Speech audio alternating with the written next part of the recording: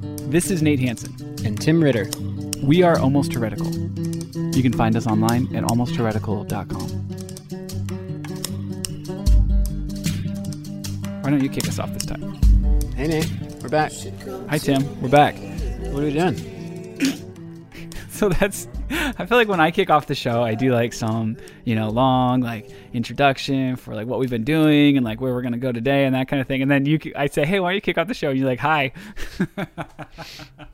Yeah. It's like, thanks. Thanks for taking that out of my hands. I don't know what we're doing. Is you're piloting the plane, captaining the ship, driving the bus? I said, hey, we should do kind of we haven't done this in a while, like a question and response episode, or even just let listeners kind of dictate the topic for the show. And so we've had quite a few questions and thoughts come in via email and Twitter and Facebook and all that stuff over the last couple months, and just haven't really gotten to them unless they kind of fit in the series we were doing. And so I want to get some of those in. And then I also just shared a tweet and a Facebook post last night saying, hey, we're doing this today. And we got a number of questions that way too. So we got a lot to get to, a lot of questions. It might be kind of like rapid fire because this probably isn't going to be like that long of an episode. But yeah, rapid fire, and we'll see how many questions we can get to. And if we have any interesting thoughts to share. I don't know if we do. Yeah, this is definitely question and response, by the way. Emphasis on response, not emphasis on answer. We don't have the answers to everything. We're just giving a response instead of us deciding the topic. You decide the topic. Tim, does that sound good? Sure. Okay, so I put a bunch of questions here in this list that we got in a bunch of different places. Do you want to see how many we can get through? Yeah, sure. Some I feel like are going to be like 20-second responses maybe. We won't have a ton to say or something like that, but I've never done that in the history. Okay. Being asked questions. Okay, well, let's just start at the top with Brandon Warner's question. He emailed in, which you can do too, at contact@almostheretical.com. He said, are you guys able to share what evangelical church it was that you used to work for? Interesting question. We worked for different churches, first of all. Well, I guess technically before that we worked for the same ministry. It wasn't necessarily a church, but the same ministry, which is where we met and were roommates for, I don't know if everyone wants to know this, but yeah, anyways, we met and that's where we became friends and how we got to know each other. And then we kind of split, and well, you were already with a different church at that time. I started and was planting a church with a couple other guys. And we've never said the names. Okay. I was going to say this, Tim, off of this question. You probably need to share a little bit as to, you don't have to share like the church or like the story or anything, but we've like hinted at this story that you have that you haven't shared on the show. We're like 51 episodes in now. You at least need to say like why you're not sharing more yet, I feel like. Oh gosh. And I'm supposed to do this in 20 seconds? Yeah, right. No, I said some of them are going to be 20-second responses. Not all of them are going to be 20-second. Here's the thing. I'm okay. So, Brandon, I was a pastor with a church called Reality San Francisco, which was a part of this kind of affiliation of churches started in Santa Barbara, California, called Reality. And so that's the world that I saw the dark underbelly to. Buyers beware. It's interesting. I've been ready, I think, to share the story of kind of what went down and all the abuse I saw and why I got fired and all that craziness. But one of my good buddies who was a pastor and elder at the church who also got seriously manipulated, traumatized, and fired as well. He just hasn't been ready to share. Even, it's been 2 years now, and it's still too raw, too sensitive, too traumatic for him to want to kind of dive back into it. But I've realized the last few months, I'm kind of getting to the spot where like I'm not remembering. Like if I tried to tell the story now by myself, I probably couldn't remember some of the details without like really going back and swimming in all the emotions. So we did a run through. Remember we got in the shed with my buddy and you, Nate? And yeah, I still have that. Yeah. Yeah, it was like 2.5 hours just like rehashing kind of as a test to see if my friend was ready to to share. And gosh, you really, when you start getting back into the details of the story, which that would be the whole point of sharing, is just to really share the facts, and we'd have to name names, and just so people can see kind of the mechanisms at work and see how bad stuff really is. I really had to, and I think so did my friend, like just re-enter that world, and all of a sudden you start feeling all the same feelings again. It really is kind of re-entering trauma, and it's completely exhausting. So I haven't like tried to sit down and hash through it even in my own recollection for several months, and I don't really want to. I want to for storytelling's sake, for truth's sake, and justice's sake, and so people know what they're dealing with. But personally, selfishly, emotionally, it's really gnarly to go back in and dig all that stuff up. So 2 years later, it feels much less raw, but if I were to really jump back into it, I would be like ripping those wounds wide open. Yeah, and I think another reason I've heard you say that you do want to do that someone's flushing again. 2 weeks in a row. Wait for it. Okay. Is that you want to help people who have also experienced or are experiencing something like that not feel crazy. And we get a lot of emails from people who have kind of picked up the hints of the stuff you've shared over these last 50 episodes and have shared their story as well. And anyways, I would still love for that to happen sometime. And I feel like, even if bits and pieces we can get in to some extent, we would like to do that. My story is a bit different. Didn't necessarily experience too much kind of power dynamics and manipulation personally, although some of that I think was there. But yeah, my theology changed, and then kind of felt like I needed to take a step back from teaching and figure out what do I actually like think, and why do a lot of the things I'm saying not feel right anymore and not work when I go to the world and tell them these things. They don't want to hear them, and they don't consider it good news. So I get to go figure this all out. And so that's why I took a step back. And it took my wife and I a couple of years. I guess we're still sort of in it, but it took us a couple of years to kind of like heal from that, and heal from some of the kind of the bad ideas that we believed and were teaching people, and to just like get over the burnout of kind of this life of ministry all the time, in the sense of like, every free minute you have, you need to be out like telling someone about Jesus so they don't go to hell. And so, yeah, so that was a big season for us to heal from that. And so anyways, yeah, you asked about the name of the church. The church that I helped start was called We Are Church in San Francisco.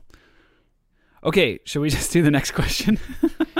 I feel like we just jumped in like the deep end of the pool or something, Yeah, a little bit. Okay, so I guess it'll get easier from here. Okay, so next question is from Paige, faithful listener of the show. On the deconstruction, reconstruction side of things, I'm curious on hearing more on ways to share the gospel outside of penal substitution. Perhaps ways you wished you had shared it in your ministry years, or for people like me in ministry now, teaching what are healthy and helpful ways to share. What is the way you would share salvation, Tim? She didn't say Tim, but I'm saying Tim. Do you want to lump in this question with the one I saw, Great Commission question? Because they're kind of going to be the same. Oh, yeah. Okay, let me scroll here. Oh, here we go. Just going to do a show on evangelism. Pete asked a similar question. He said, I'd love to hear your thoughts on the Great Commission, Matthew 28, 16 through 20. It comes up a lot I'm going to read the whole question. It's kind of long, but it's helpful, I think. It comes up a lot in Christian conversations and communication, and seems to heavily influence churches, American ideology, and choices of where Christians give money. Just aside here, that's exactly what I was talking about when I talk about the church that I planted. We were heavy. I have this question now. I have the same question that Pete has. What is it really? Relevance, importance, our role, history, interpretation, misinterpretations, role in evangelicalism, making disciples, dangers of misinterpreting or ignoring. Has your view changed? And maybe most importantly, how it should look and be applied in a loving way in the world we live in. And I like the context he shared here. He said, I have family in missions who love Jesus and love people, but I struggle quietly with their ideas that we must reach these people groups and convert them to intellectual agreement to essentially save them and bring Christ's return. For instance, a tenth of the world is without clean water, but so much Christian and church money and efforts seem to focus on evangelizing to minds. I'm trying not to be too critical and to see the heart behind what people are trying to do with good intentions. But I'm often grieved that it feels like we are missing the point by misinterpreting and worshiping commands from a text. So great questions. Thank you, Pete and Paige. Yeah. What are your initial thoughts, Tim? I have a couple. I've got a million. Well, let me just start off by saying I was actually just having a conversation yesterday with my mom on a very similar topic, and one of the last things Pete said was he's trying not to be too critical and understand and remember that many of these people are coming and doing things out of good intentions. The first thing I want to say is where I will come to this entire conversation is I agree with you, and I actually think a vast majority of Christians are doing things out of mostly positive intentions. And I don't think that matters at all in terms of having a conversation of what is good, what is right, what is just. It does not matter to me anymore. Why? Why do you think it doesn't matter what the intentions are? So here's how I framed it yesterday with my mom. It matters for me in terms of how I feel emotionally towards the person we're talking about. Right? For instance, with all the stuff that went down at my church, there are some people I would point to and I say, these people are just evil. They did evil. They intentionally did evil. They intentionally schemed manipulative plans over the course of months and put them into action soberly. I will never sit in a room with them again. There are others who I think were just fools, who were brainwashed, indoctrinated, and convinced to perpetuate and participate in that same evil. I think they were just foolish. I think deep down they're actually pretty good people. They were just swimming in horrendous ideology, one that basically made them think that kicking out some of the pastors of the church and basically putting them in the graves with this whole manipulative scheme in order to protect the reputation of the lead pastor was defending the kingdom of God. I don't want to be around those people. I'm not going to be friends with them, but I certainly feel different emotions toward them, right? There are others who I know were involved that were just complicit because they were scared. They were just scared people.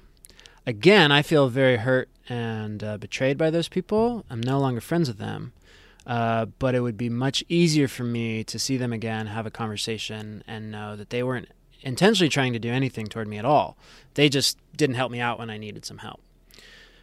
So for me, there's a very big emotional difference in how I feel about people based on what I think their intentions are, whether they have positive or negative intentions. But here's the thing.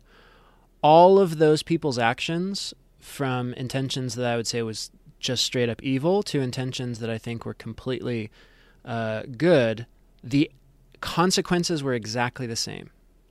The way it affected me and some of my friends and the church and people around me was exactly the same.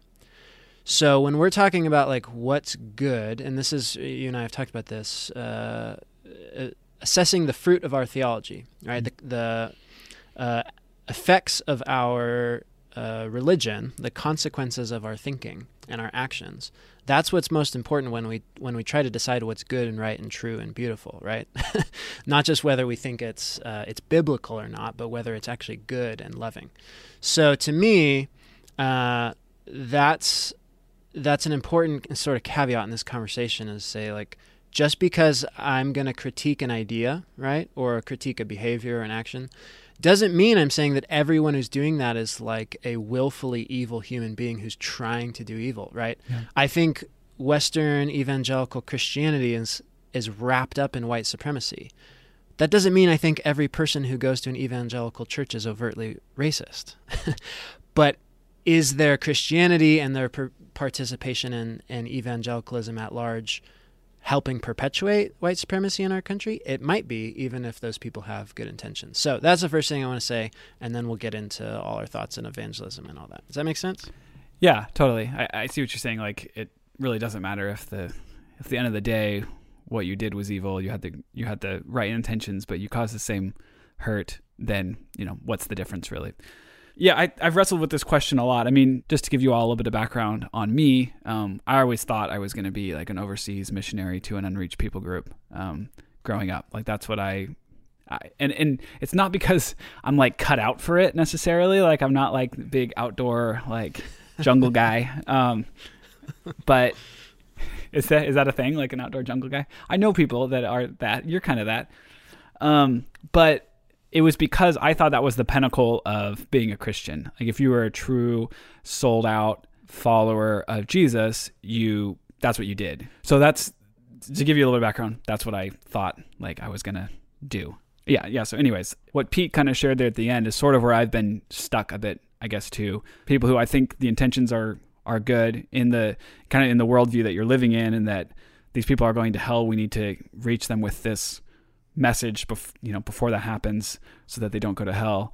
And like he said, it's all this intellectual assent to this set of ideas. When you really boil it down, I understand that like there's a true love there. You want to like love the people. You want to help them in other ways too. But like at the end of the day, really why you're there is to try to get this kind of breakthrough where they hold the same set of intellectual assents to different a set of data, and really believe that in their heart and all that kind of stuff. But is that like the end goal? And one other thing I was going to say here, which I think is a super, super dangerous interpretation of, I believe it's a verse in Matthew. Pete shared here. He says, convert them to an intellectual agreement to essentially save them and bring Christ's return. The bring Christ's return line, if you haven't heard too much about that. So in Matthew 24, there's this line says, and this gospel of the kingdom will be preached in the whole world and the testimony to all nations, as a testimony to all nations, and then the end will come. And so there's guys like David Platt, who their whole thing is we need to basically list how many unreached people groups there are in the world, and then let's just go check them all off, go and tell that group the gospel. And it's not just as simple as like, dropping there and saying the words and leaving. It's, it's going to be a 20-year thing where you're going to go and like preach the gospel to this group of people or something. And so the idea is once you get through that list, that's what's keeping Jesus essentially from coming back, is we haven't told everyone the gospel yet. And then, so like I play it out like logically. I mean, let's just go like logically here.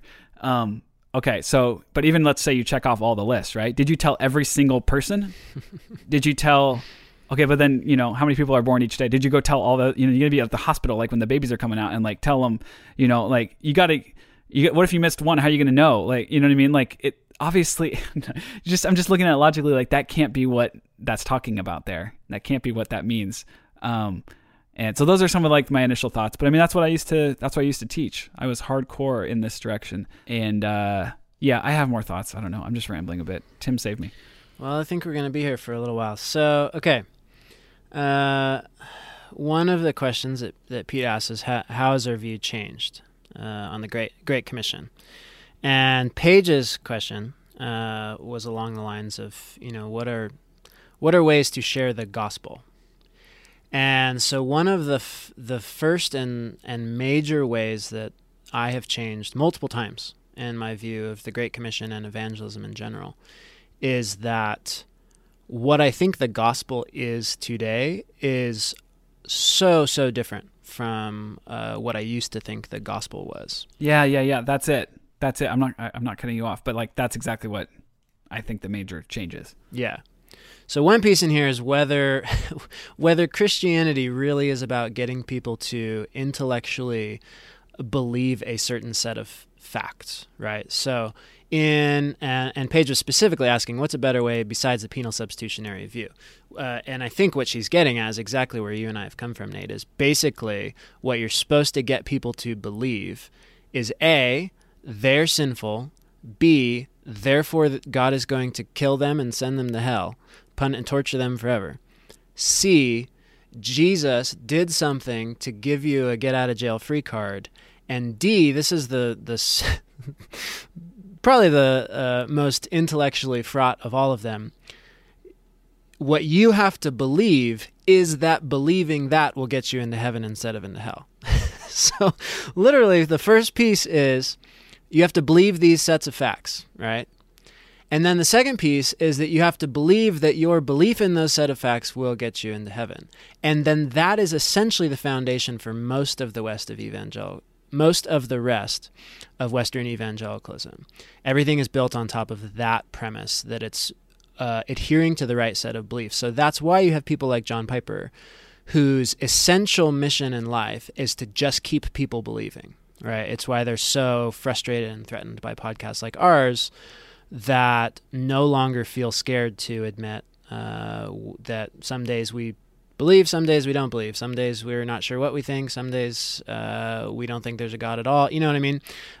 Just being open, kind of like we talked about when we looked back at the conversation with Rachel Held Evans, that faith is risky if you actually admit and are honest with doubts, right? So first of all, I'd say that has almost nothing to do with what I think the New Testament authors were thinking. It has almost nothing to do with the Great Commission or the last few verses of the book of Matthew, and has no emotional resonance with me at this point whatsoever. So, like, for instance, I was having a conversation with my mom yesterday, and she's like, well, just kind of like, where are you with your faith? And she tracks with me on like we've been on a pretty similar journey. But I think she's still a little bit uncomfortable when I'll be like, I don't know today. I don't know if there's a God at all, or if any of this is real, or if it's all just made up. I think she's a little uncomfortable with me being kind of that casual with a whole lot of doubt. And part of what I'm sharing with her is like, I'm just at a place where I no longer feel stressed or anxious or any sort of pressure to make sure I'm believing the right things and that I'm like really, really believing them. If God is real, if Jesus is true, if Christianity isn't all made up, then I think I'm fine. You know what I mean? Then the God that Christianity reveals is not going to punish me for having a day where I was really unsure whether it was all true. And I'm in a place where like, am I living a good life? Am I giving away my power and living a self-sacrificially loving life to serve and empower other people? The idea that like, if I die and this afternoon I wasn't really sure about stuff, then I'm screwed. That just doesn't scare me any. Like, I just don't think that's a thing anymore. So, well, because if that God is real, if that God that you would be screwed because you didn't believe the right set of things this afternoon or this year or this set of 10 years or whatever, if that God is real, then why would you want to be with that God? Totally, yeah. So I'm like totally at peace with God being totally at peace with me not knowing what I believe and what I trust, and if I think there's a resurrection and if I think there's life after this or not. I'm at peace with with that God. I just don't know if that God exists, right? So I know I don't believe that some vindictive, angry God that needs blood to be appeased. I know I don't believe that God exists. But basically, that undermines the whole thing, right? And that's why I bring this up, is the whole premise of evangelism and our understanding of the Great Commission to go do evangelism, make disciples, is that for a lot of us, we were trained to think that basically means getting people to believe a certain few tenets of the faith, right? And literally for a lot, we've talked about this, the gospel equals believing penal substitution.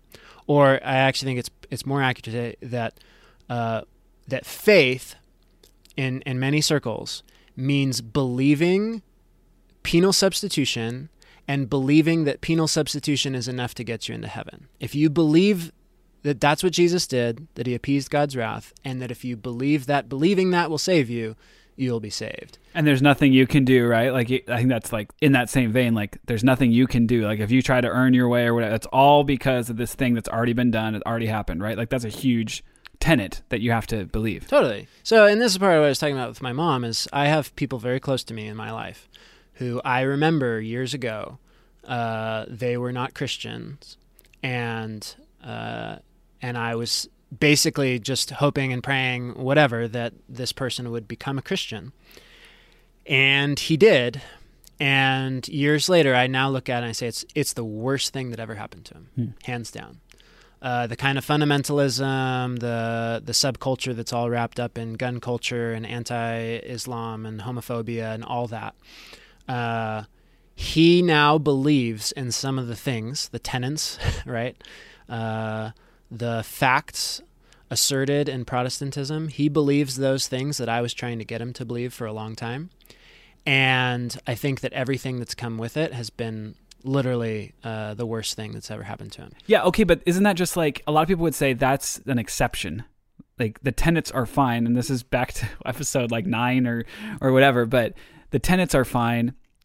He just got involved in a group that takes those tenets and then does crazy stuff with them. Yeah, I'm just saying, so use that example. What part of that is good news for anyone, for the world, right? If good news is a list of facts that you can believe in that has no positive outcome on the world, or even potentially has a negative outcome on the world, how is that good news, right? So we used to come from the stream of thinking, and we got to take ownership for this ourselves, that the good news is that we get out of hell and get into heaven, right? And I'm just saying that in my own journey, that was good news for about 2 years. Long before my later stages of deconstruction and getting fired by the church and all that, I was very dissatisfied with that theory. It just wasn't psychologically appealing anymore. Yeah, that was the first thing to go for me. I'll let you finish there, but like that was the first thing to go for me, was this the ministry I was in, and I was a large part of this. I was one of the leaders. Was largely about like, get out there because people are going to hell and they could die at any minute, or we could die at any minute, and we want the last word we ever said was like trying to save someone from hell. And so I get a lot of people that agree with a lot of that stuff that would go, whoa, that is kind of crazy. You're a little focused on hell, but they still believe the same thing. You know what I'm saying? Right. Yeah. So for me, years and years ago, one of the first kind of Bible study adventures I ever set out on was to try to figure out, especially in Paul, but in all the New Testament writers, what was in their minds and in their, preaching and ministry, to them, what was the psychological appeal? How were they emotionally appealing to people for why this was good? Like, why the story of Jesus was a good announcement for the world. And not once is the idea of getting out of hell the primary psychological appeal being made for people. Not one time. So that was a breakthrough moment for me. But since then, and it's actually part of why I wanted to do the weird Genesis stuff at the beginning of our podcast last year, is it does circle back actually to this question of what is the gospel. And so, like, here's something that I want. It's like, I end up wanting to shout this sometimes when the conversation of evangelism comes up, just as like one of those, poking the beast in the side to be provocative. But so here's my point. The biblical authors, including especially people like Paul in the New Testament, believed in a world that was governed by multiple divine beings, that had actually been appointed to be the gods of the various nations of the world by Yahweh. And that what Jesus did was to begin the long-awaited project of taking that delegated authority back from those national deities, so that Yahweh was going to begin acting as the national deity of every nation in the world in place of all of these other sub-gods that had been temporarily put there for a season. If that sounds like, whoa, go back and listen to episodes 2 through 7. We build the case there a little bit more. Anyways, continue. Yeah. If it's new, go back. But here's my point. The Great Commission, when Matthew's writing this, or in most all of Paul's letters, the default assumption is that what Christian evangelism is, spreading the Jesus story, is making people less religious by telling them that their little God has now been dethroned by Jesus, who is a human manifestation of the super God, or the one true creator God. and that therefore they should essentially stop their worship of these other gods, which not because they aren't real, not because they were never supposed to worship them in the first place, not because it's all made up religion, but actually precisely because of the opposite, that it was all real. That was an okay thing for them to be doing, but the times had changed, and now Yahweh, through Jesus, was taking back territory over the world. That is what it was essential to this idea of a Great Commission going out to all the nations. So, for one, my question is like, do you, evangelist, or you, missionary, do you believe that to be true? Like, do you believe that the nations you are going to, nations that weren't even on the map for Paul or for the especially the writers of the Hebrew Bible, that weren't in this list of the 70 nations in the ancient Near East, do you believe that to be true about the world? That long ago Yahweh placed tribal deities to be the national gods over all the other nations, and you're going to tell them that Yahweh, through Jesus, is now going to be their national God?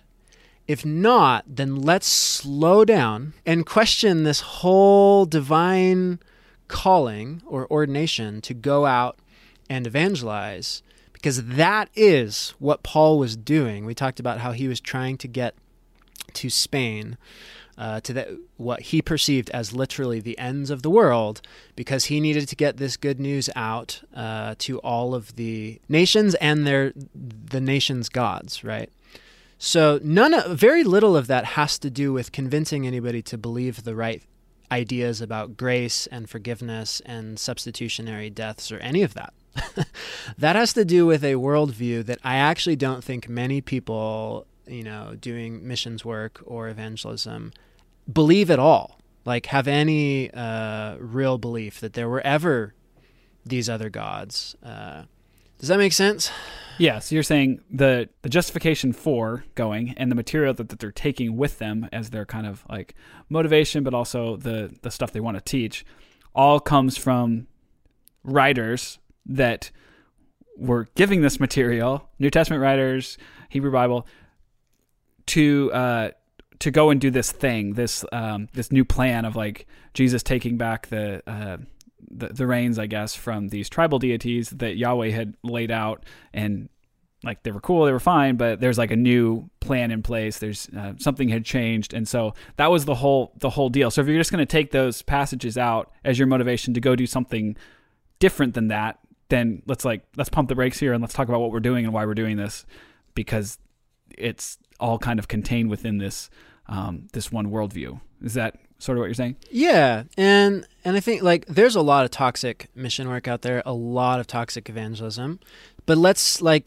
actually even put that on the side, right? Like let's talk about mission work and evangelism that's like good people, like we said, with good intentions, that are decent human beings and are relatively loving towards those they are evangelizing. Like, this is part of the conversation I just got in with my mom. I was kind of poking fun at her a few weeks ago because her Wi-Fi password was Jesus loves you or something like that. And I think I was kind of poking fun at her because, so in a lot of Protestant world, that is another version of the gospel, right? And I think that version of the gospel is way better and way less toxic than the you're going to hell unless you believe these things, right? Yeah. So it's the John 3:16 at the football game, right? Like God loves you, God loves the world, God is good. Mm-hmm. So believe in him, right? So become a Christian. So that's kind of like one other version of the gospel. And I don't need to go like knock anybody off their pedestal if that's the version of Christianity you appreciate. Fine. If being loved by a divine entity is emotionally helpful or psychologically appealing to you, great. There was a time when it was for me too. At this point in my life, it's not significant for me. It's not meaningful.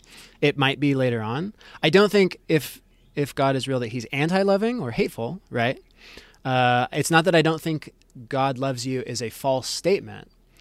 It just, for me personally, it it isn't all that important for me to think that thought on a day in, day out basis. But more significantly, back to the conversation we're having, do any of the New Testament writers say that that's the gospel, right?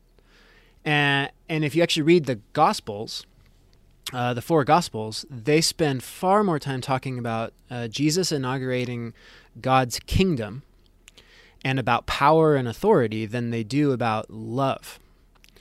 And so if we're just talking in terms of like what the biblical authors had in their mind, again, that's what I'm saying. The viewpoint is about essentially taking back the world from rival deities far more than it is about revealing that God loves people. So again, you could be out there doing evangelism, trying to tell people that that God loves them, but like where are we getting that, right? Are we just getting that because we like that version of Christianity, or we like that simplification is nice and neat and feels good sometimes? That's fine, but the Great Commission was not the line when Jesus speaks it in Matthew 28. Go out and make disciples of all nations, baptize them in the name of the Father, Son, and Holy Spirit, is not saying go out into all the nations and tell them I love them. That is not Matthew's idea of what evangelism and the gospel is. He quotes Jesus saying, I've been given all authority. And we kind of set up the worldview, and we did the Genesis stuff, and I know this is a long rant. The worldview really was that the Jews were going to be the people that God chose to rule the world, which is a terrifying religious idea. The only thing that makes that idea not fully atrocious is that Jesus then said that the entire way that you're going to go about doing that is by actually giving up your power and self-sacrificial love, and only after you relinquish your power will you ever be given power. So what Matthew's version of Jesus telling the disciples to go out and do is to essentially go conquer the world for God by baptizing yourself and others into the life that Jesus lived, convincing people that it's a good thing to do to choose to die and give up your power for others rather than to keep it. Wow. So that's where, like, if evangelism means to you to go talk to your neighbors or people on the other side of the world and use the story of Jesus to try to convince them that the best thing they can do with their lives is to give away their social, economic, cultural power so that those around them can be empowered over them, all the power to you to go do that. And if that's what you call Christianity, spread that to the ends of the earth. And I actually think that's much closer to what Matthew and Paul had in mind than convincing them to believe some set of facts about religion. But the reason I bring up all the weird tribal deities and other god stuff is honestly, it's just to kind of poke and prod, right? Because I think both for Pete and for Paige, and you and I, Nate, like so much of our sense of like what evangelism is and the guilt complex we have of whether we're doing enough of it, right, is because of what we've been told is biblical. And this is like the great biblical command, right? It's why it's called the Great Commission. It's like this great biblical command that therefore has this divine weight upon our lives, yet we don't even understand the context of where this is coming from. And that's the part I'm just trying to poke at, is like, especially if you're one of the pastors out there who every other Sunday is just reaming people for why they're not being good enough Christians because they're not evangelizing enough, you know? Oh gosh, on that, like I probably said this too, but like the lead pastor from the church that I planted would say that God is not with you unless you are out sharing Jesus. Yikes. He's only with you if you are doing that. It's like, whoa. I mean, not just one time, like that was said many, many times and repeated by all of us. So totally. That's, yeah. Okay, so I just went on a long rant, Nate. Share with me your thoughts. What, how do you feel about all that? Yeah, I think you put into words pretty well, like some of the stuff I've been feeling and kind of growing in my thinking regarding the gospel. Because I think that's really what we're talking about here. I don't think, if the gospel is like cookies are good and eat them, like no one really cares if you're going to go around telling everyone the gospel. So it's like, what are we talking about when we say that word? Because it's kind of like this word that gets thrown around by a lot of different people, and we don't really know what they mean by it. So for you and I know, and I guess I'll just talk about for me, like a lot of what started changing was that I started like reading N.T. Wright, and I started listening to Tim Mackey, who has been on the show recently here, in what they're talking about when they would say, Jesus, like you said, Jesus was going around not talking about penal substitution, not talking about being saved from hell, not talking about God loves you. He's talking about this new order in the world, and this flipping upside down the power structures, and saying like, Jesus is king, and what that means is this subversion of power, and this like you said, like trying to move down the power and giving up your power in order to move down the ladder and stuff like that. So like, I think that was the biggest thing that happened, was my picture of what the gospel is changing. But yeah, like you said, like if that's what it is, if it's this giving up of power and trying to go around convincing people that giving up your power, even to the point of letting other people kill you, aka Jesus, then yeah, go preach that. Go tell everyone about that.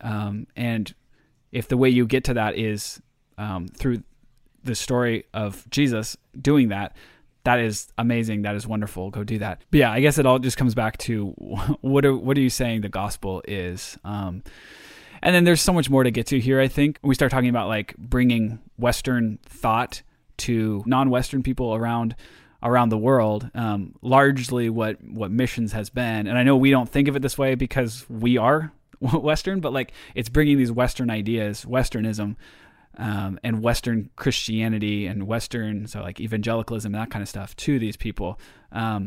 And so I'm not saying everyone who does that is racist or whatever, but there's a hint of like elitism or racism that kind of sneaks in there sometimes. I know it did in the way I thought about it and the way I taught that.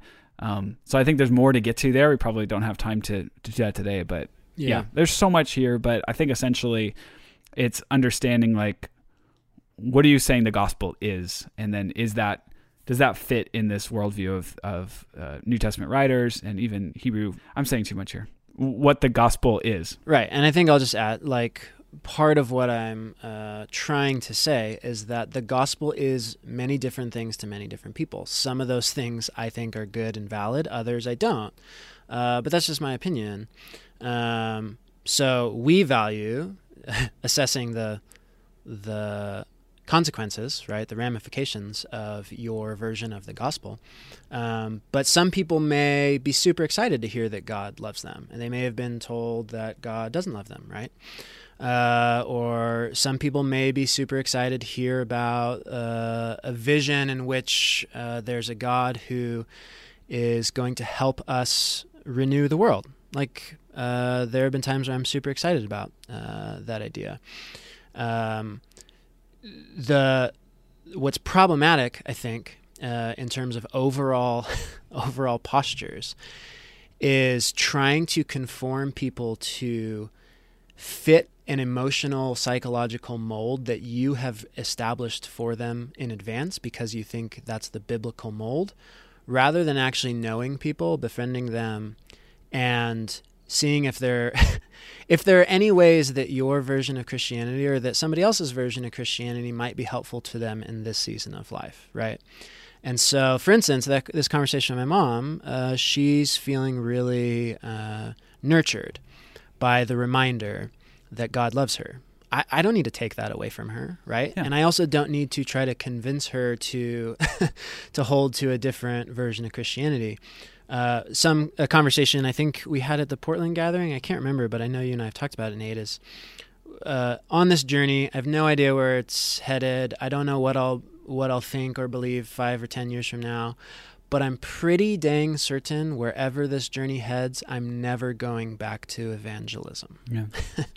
if evangelism means trying to get people to be Christian for being Christian's sake, I don't conceive of a future world where that is ever of value to me. And that was the underlying principle, right? Whatever your version of the gospel, it was the idea that we need to help people by helping them become Christian.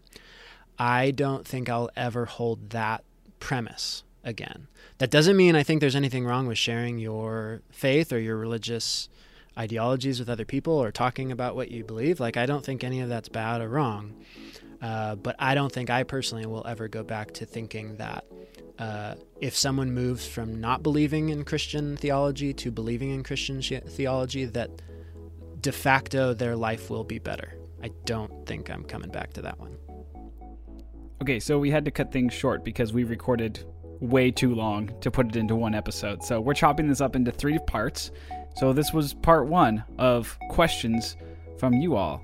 Make sure you are subscribed to this show wherever you get your podcast, because we have so many more great questions from you coming up. Like, have we created an idol of the Bible? What about divine healing? And does it matter if the Exodus happened historically or not? If you want to hear those, come on back. But make sure you subscribe, because you never know when we're going to publish a podcast. And hey, I think we could all use one more notification on our phones, right? Okay, no, but anyways, go to almostradical.com if you want to find out more about the show, and subscribe if you want to listen to parts 2 and 3 of this series. Catch you next time, friends.